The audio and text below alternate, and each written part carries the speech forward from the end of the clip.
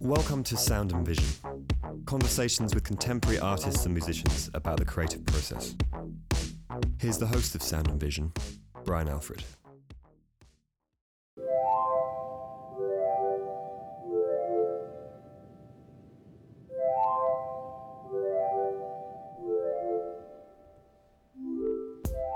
Welcome to Sound and Vision.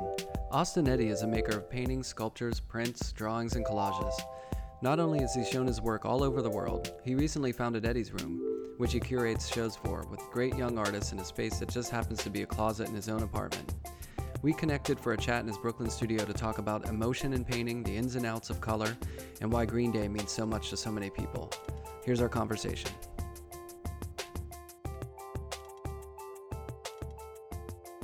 Oh, crazy. All right, so I don't want to keep you all day. That's cool.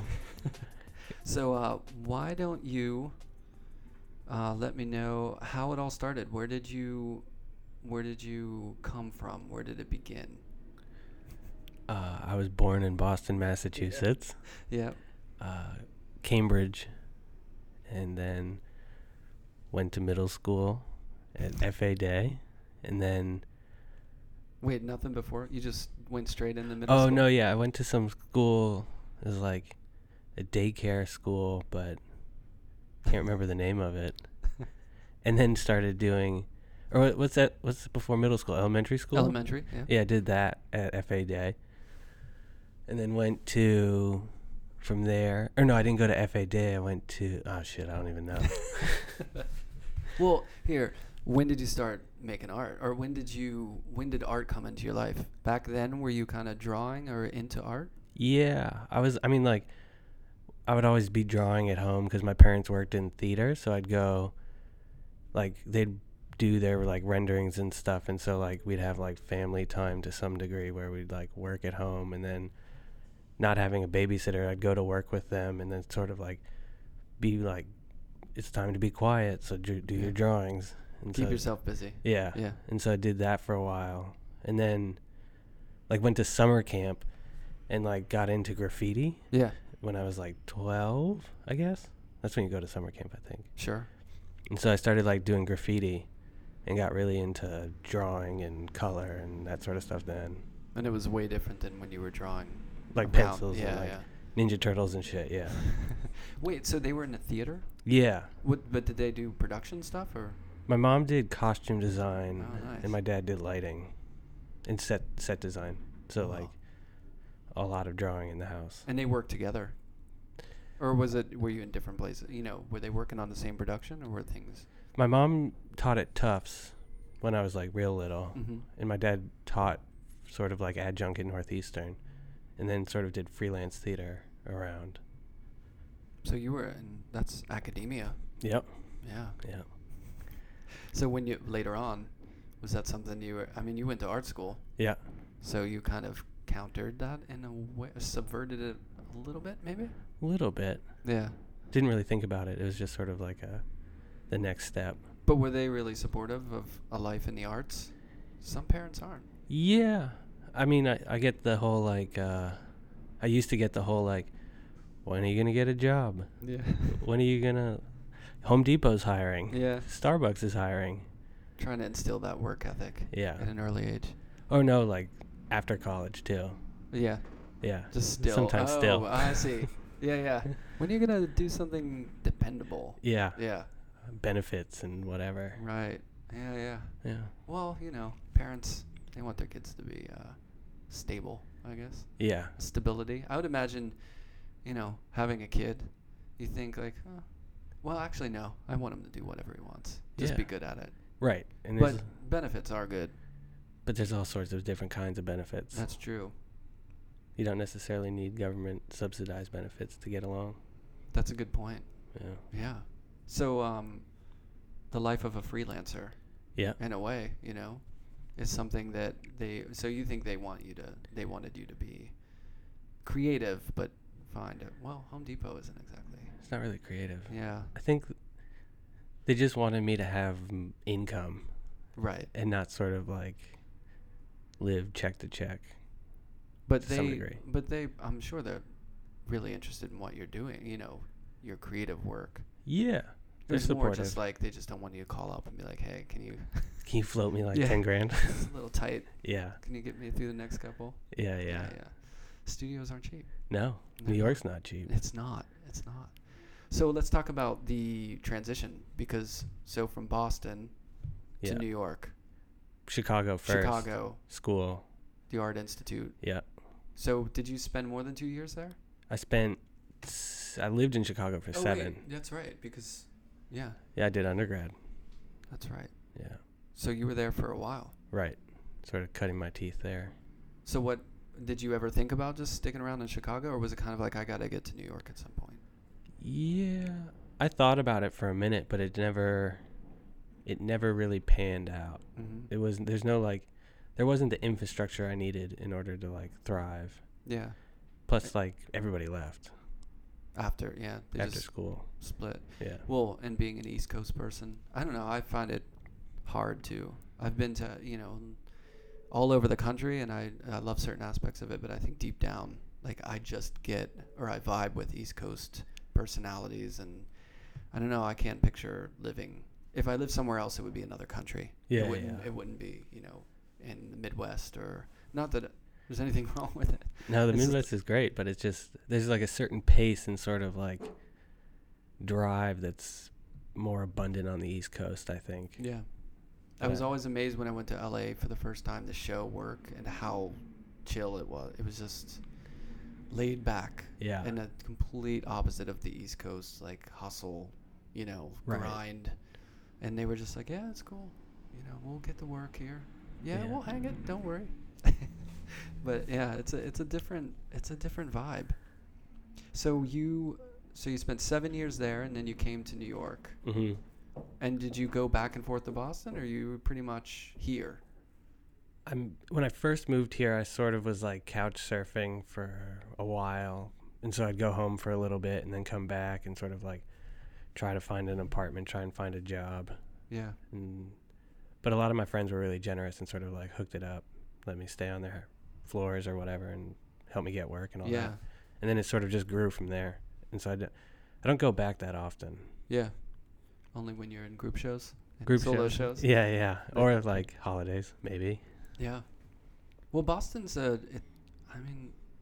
it's an arts friendly town. You got, isn't it? To some degree. Maybe not to support work, but maybe as like growing up there. And there's a lot of amazing museum.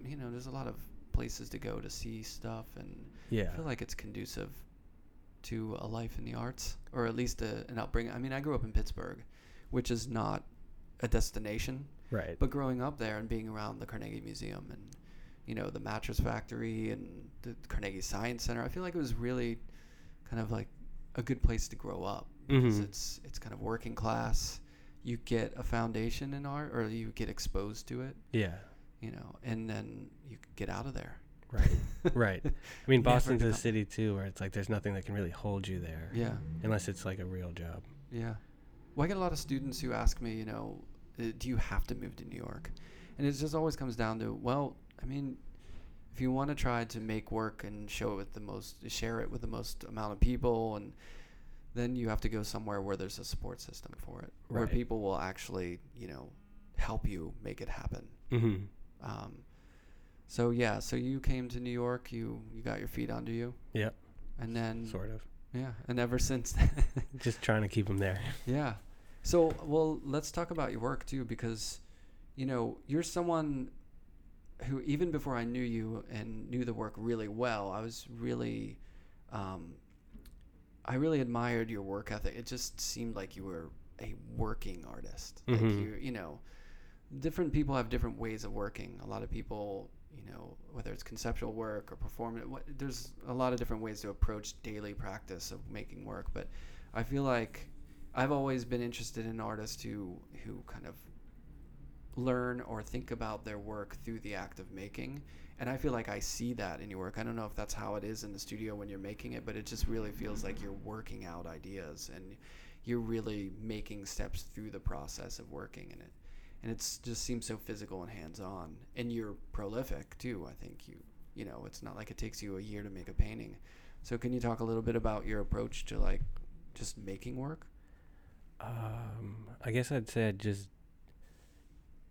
jump right into it. It's sort of like there's no way to move forward without trying and failing. Mm-hmm. And so it's a lot of like learning through each painting, and sort of like a lot of the work is serial to some degree, so it's like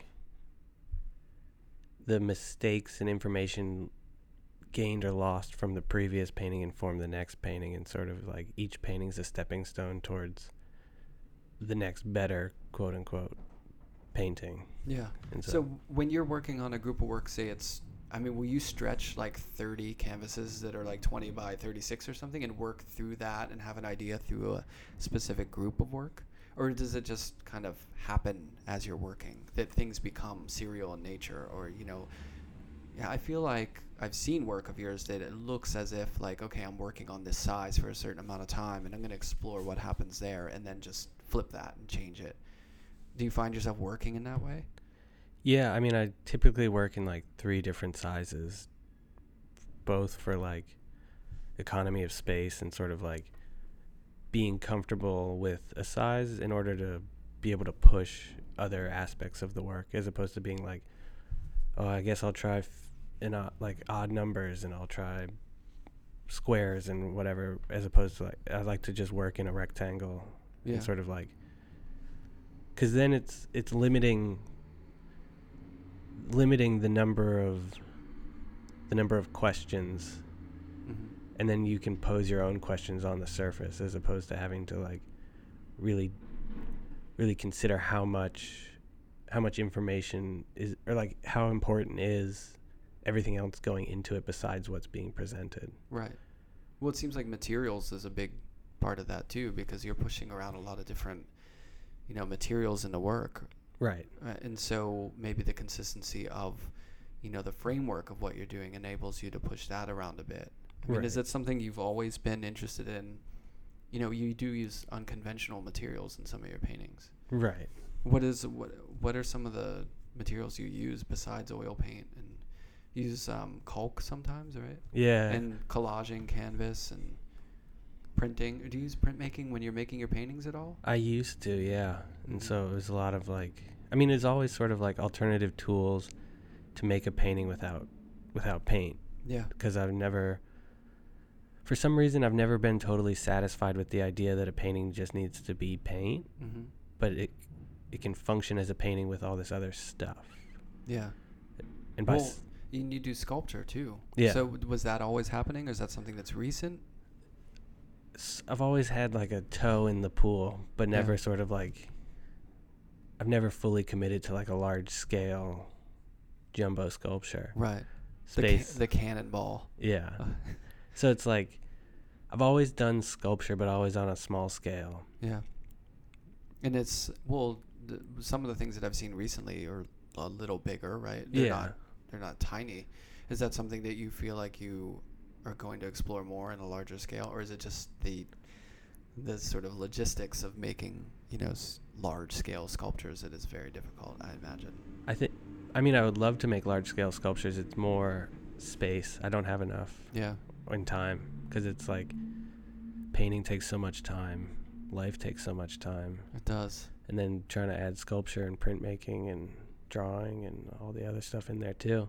But they just feed. Is that part of the love of it? Is that it feeds the other work? It becomes. Yeah. I mean, I like to work across different media with like digital stuff too, because I feel like it really changes the way, not extremely, but it's like a different ingredient that I can bring back into the painting, and I feel like it enriches the process of making work, you know? Because just when I feel like I'm over painting, like I've been working on a show, or I'm working on a big group of paintings, I feel like, okay, I need a break, and then I turn and I start working on an animation, and it resets my brain, and then I go back into painting in a totally different way, you know? Right. Is that something that is of value to you when you're working across these different ways of working?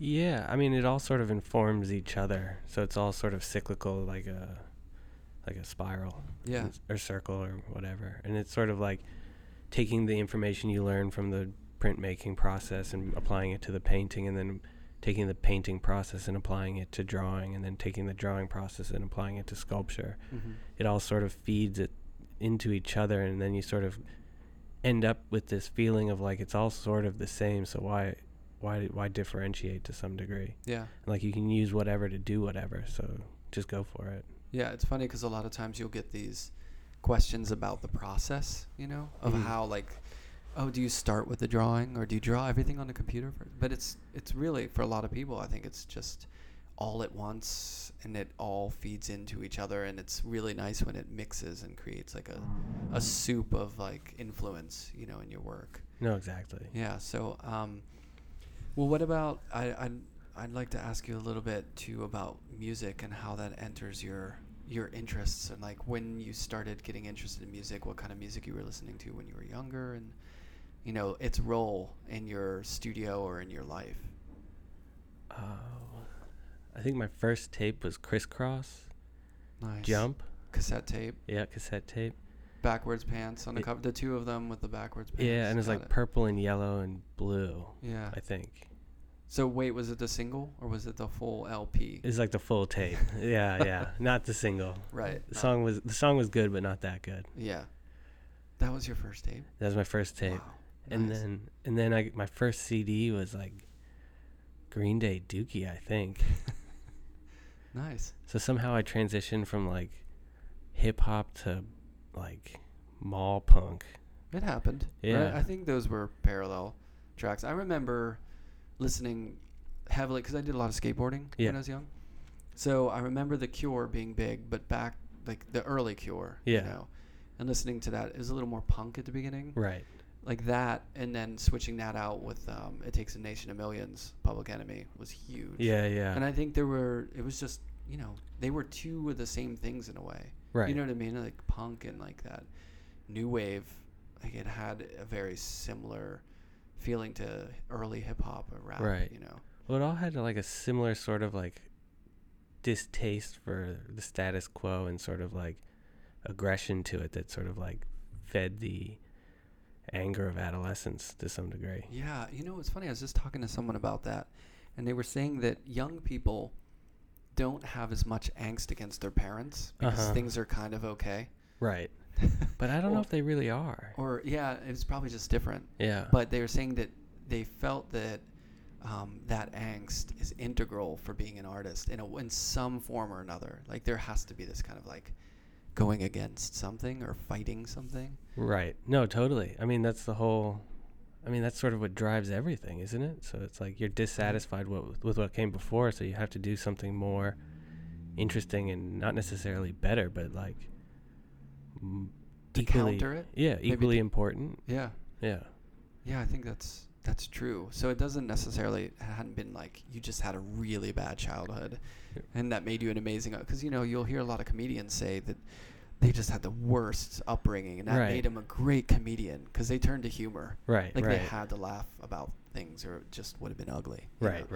But as far as being a creative person or wanting to express yourself visually like that there was maybe when we were growing up too, there's this counterculture has a very specific aesthetic, Right. I remember like old Black Flag records and the Raymond Pettibone and like Sonic Youth. Yeah. Like those are really important when you're growing up. Oh, totally. The posters in my room, like all those, that visual stuff was really important. And skateboarding, I think, couples that because, you're doing this sport and it's all about kind of breaking the rules in a way because you're never supposed to be where you are. Right. You're defacing everything. Yeah. And you're irritating everyone in real time. Right. And you're doing it on a piece of wood with a painting on it. Mm-hmm. So like I remember like getting that Mark Gonzalez skateboard and loving that artwork. Yeah. And it meant a lot, Right. So I wonder what that is today or maybe it's just Instagram. Or like iPhone cases. I guess so. Yeah. But yeah, I mean, like back then too, like all the ephemera, like you could decorate your clothes with like patches and pins and all that shit was super fun. I know, it was amazing. It was kind of like your expression. Yeah. Like if you have the big Sonic Youth goo patch on the back of your jean jacket, I mean, you're making a statement. Yeah. With the DRI patch on the sleeve. Yeah. It was like pretty tough. Yeah, and that just turns you into an artist. Right, to some degree. Yeah, you have to put a little work in, but Yeah, the small steps. yeah, baby steps. So, with your painting recently, you've been adding because you went through. I don't know exactly how long, but you went through a while where you purged color out. I mean, it was black and white or gray or, beige. Yeah. For a while, or canvas color. Yeah. And how did that happen? Because you weren't always working monochromatically. No, it was like high octane color, and it was misinformed or like not necessarily the most intelligent use of color. And but at the time I was like, oh, I'm a genius, and like this is the best stuff ever. And really, I was just using every color straight out of the tube, and so it was like great. Yeah.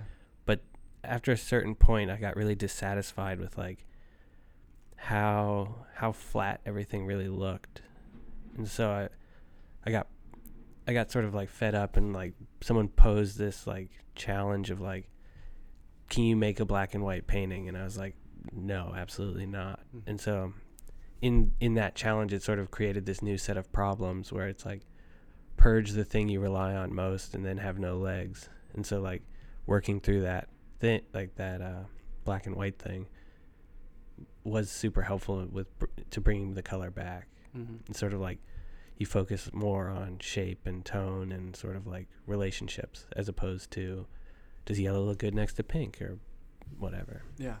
And was it kind of like a reintroduction step by step? You know what I mean? Were you building it back in slowly? Yeah, like that's why I went from like straight up black and white to like beige and brown and tan and sort of like neutral, natural colors because like the black and white paintings before were mostly those materials just painted black or white. Mm-hmm. And so it was all collaged, and then sort of like removing the step of painting to just do the collage was liberating to some degree, but not necessarily the most fruitful path. Yeah. Yeah.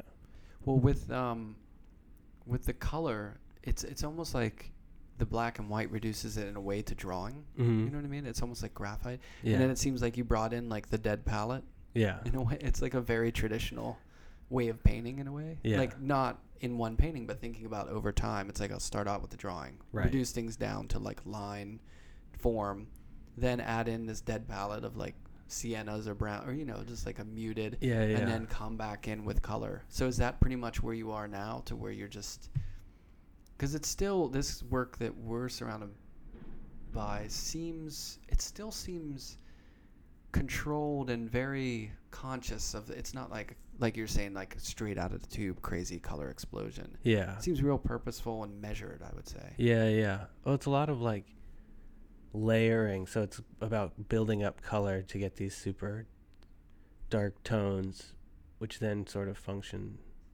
like black and white to some degree, but it's color. So it's like browns and purples, but almost so dark that they're almost black. Yeah. Well, and in your work too, I feel like there's a relationship with painting, the history of painting. And I'm just going out on a limb and saying that there's a real love for, older painting and just, painting in general, like the history of it. It just seems like you're mining and really, taking in a lot of the history of painting. Is that, what does that mean to you in your process? I feel like today you see a lot of painters who are worried about process, or, my painting is kind of, a glitchy screen, or I don't know, it's just like a quote of something, but it feels like you're really, invested in not quoting, but these have a relationship to modernist painting or, cubist painting, or, a lot of different aspects of painting's past seems to play heavily in the way you're thinking about making work. Is that like a hyper-conscious decision, or how did you come to that process as opposed to just making paintings of your iPhone cover? I think I don't necessarily think too much about the past in terms of creating the future. It's sort of more this or the work itself, it's sort of more intuitive and guttural. Mm-hmm. It's sort of, I feel like I look at a lot of older paintings only because I feel like there's so much more heart in a lot of older work. Mm-hmm.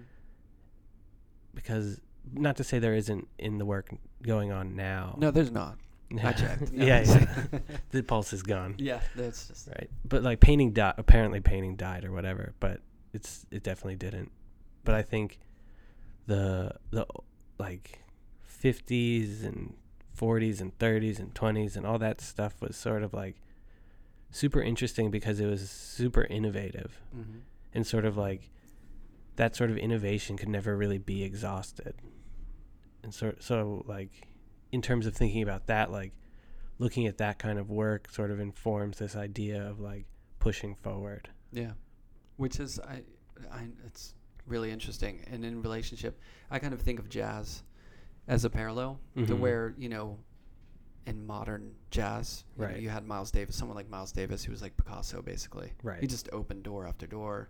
He just every time he created this new thing, he would just blow it up and then create another new thing. It was so innovative.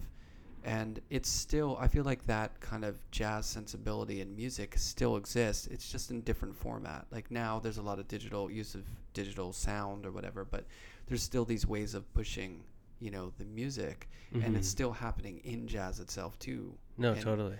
And I think maybe that relationship jumps out at me because I think specifically to modernist painting that there is a slight sensibility that you might be tapping into, or that's an influence. You know, I think something about that statement of like heart in painting is really interesting to me. These are almost, it's like emo, you know, like how music became unemotional to in people's eyes when it became hyper conceptualized, or, you know, it wasn't about like these feelings, and these really feel like there's emotion and heart behind it. Yeah. And I do see a lot, I think, or at least maybe there's heart in it, but it doesn't look like there's a lot of heart in it. Right.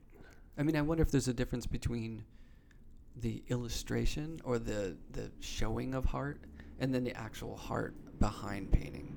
Right. No, I think there is. I mean, it's like comparing, say, like Jimmy Eat World to like I Hate Myself.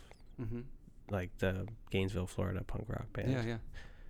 Like Jimmy Eat World's like the commercialized version where it like sounds like sad teenagers. Yeah. And then you look at this other band that's like actually putting everything into it that they have. Right. Which, I mean, not to say that Jimmy Eat World didn't, because I like Jimmy Eat World. Right. But like I can relate more to the other band only because of the rawness. Yeah. Whereas I feel like I think the rawness is what allows entry and sort of like access to emotion, where something sort of more polished deflects it. Even though it may be there, but not necessarily what people see. Yeah.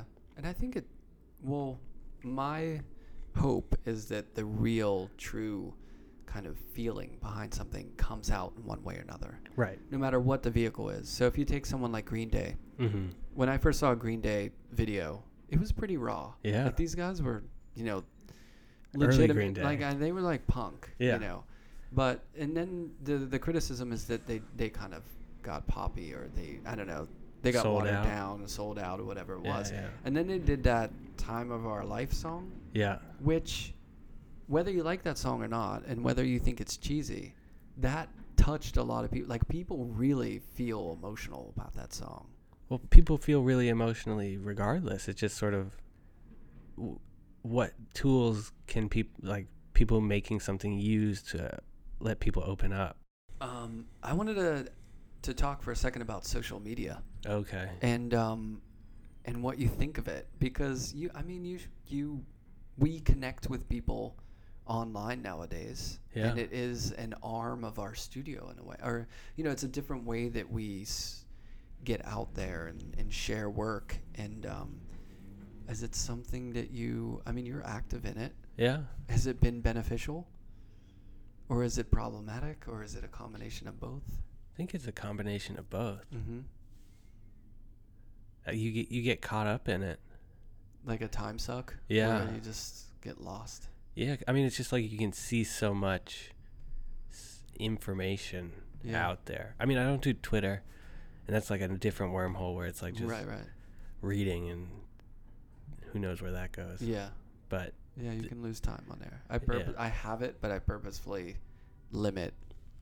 I just set it up so Instagram tweets my photos oh, that's good. because then I'm active in it, I guess. But I'm not. If I get on, there's a lot of interesting stuff to read. you Yeah. know? And I feel like back in the day when I was, when the internet was more of a novelty and not so fast, but I would still get caught up reading about this and that, and and have to be like, okay, I'm only going to do this at certain times, and I'm going to paint most of the other time. But Right. fortunately, it was just so slow and With the dial-up. inconvenient. Yeah, like videos weren't a thing really. Right.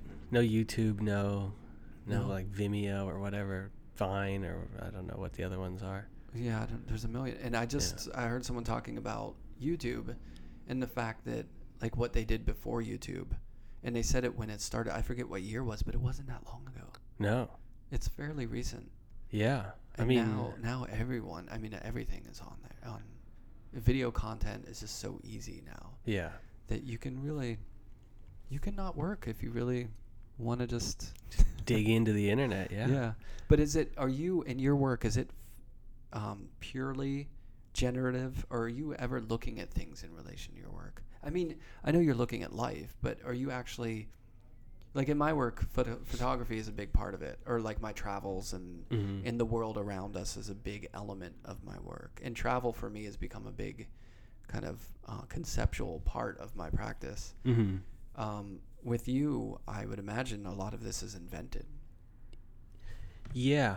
I mean, they're all sort of metaphors for experiences. Mm-hmm. And so in that sense, they are invented but based off of reality. Which I love. It's conditional experience that's feeding it. So Right. you have to go out there and live. Right. You can't do that on Instagram. No, I don't. I mean, I look at Instagram, but I don't look at Instagram for ideas. Yeah. I feel like you lose ideas when you look at Instagram. Which is crazy because you've visited art schools and talked to young students. They look at it. Yeah. They're influenced by it. I They think it's shouldn't a be. little more of an ingredient for them. Right. Yeah, but what happens when, your social life and your experiential life is mediated from day to night all the time with social media and the internet? Yeah. I think it really changes the way you encounter the world. Right. Which, are we going to be the old guys who are saying that's a bummer? Not Or is it necessarily. just the way it is now? You know what I mean? Maybe it's just like a hiccup, and it's going to go back to something a little bit more interactive, not so isolated. I wonder. Yeah. I think people long to be with people. So why are all these people isolating themselves to some degree? It's not satisfying to like text all the time. There's something about the warmth of conversation in life. Which I totally agree with. Yeah. I wonder what happens when people grow up and that's the way that they interact. You know what I'm Yeah. saying? Where it's not so much like we've gone through before the ability to just totally like shut yourself in a room. Right.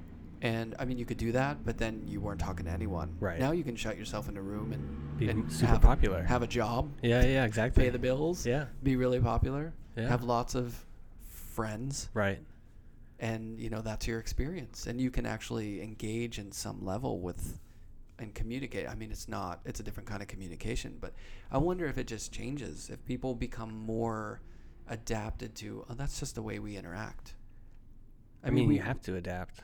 Yeah. So, Yeah, because we used to, think about before airplanes. Yeah. I mean, we You didn't drive. interact with other people in other countries. We Right. had that happened, and then people had to be like, oh, well, there's other cultures. Let's learn about them and interact. And, Right. it changed the way people socially interacted.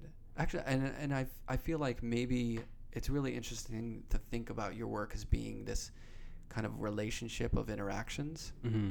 And then I feel like my work is way different in the image of like, visually of what's going on with representation and the way it's made or whatever. Mm-hmm. But it is about what our spaces that we're surrounded in and where we go and what that says about us as people. Right. You know what I mean? So it's, but then what happens when that shifts out of personal experience or it becomes mediated? It seems like things are really becoming mediated.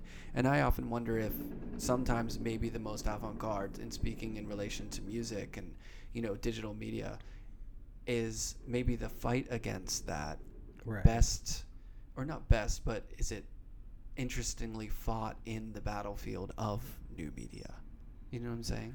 Yeah, I mean, there's a lot of people out there right now doing incredibly interesting things with new media, the internet, technology. Yeah. It just not for me. Nice. Yeah. Yeah, no, it's really interesting that you can have that conversation either way, or Yeah. in any way, I Yeah. guess. But I think that's the root. Is like you have to, at the end of the day, no matter where you are, you're in your studio, and you've got to find that fire, and whatever Right. it is, whether it's Instagram or whether it's Green Day with guitars and Yeah. rocking out, or whether they got an acoustic and it's a ballad. You know what I mean? It's really about that inner expression that is the most important thing. Right. It's just having something to say and a deep need to say it. Yeah. Through pictures, which is pretty amazing. Yeah. So, what do you have coming up? What are you working on? I'm working on this book with the book people you're working with. Yeah. So that's pretty cool. And that'll be out soon? Yeah, in May on the 20th. Cool. Yeah. What are you putting in the book? It's sort of like a compilation of drawings, prints, paintings,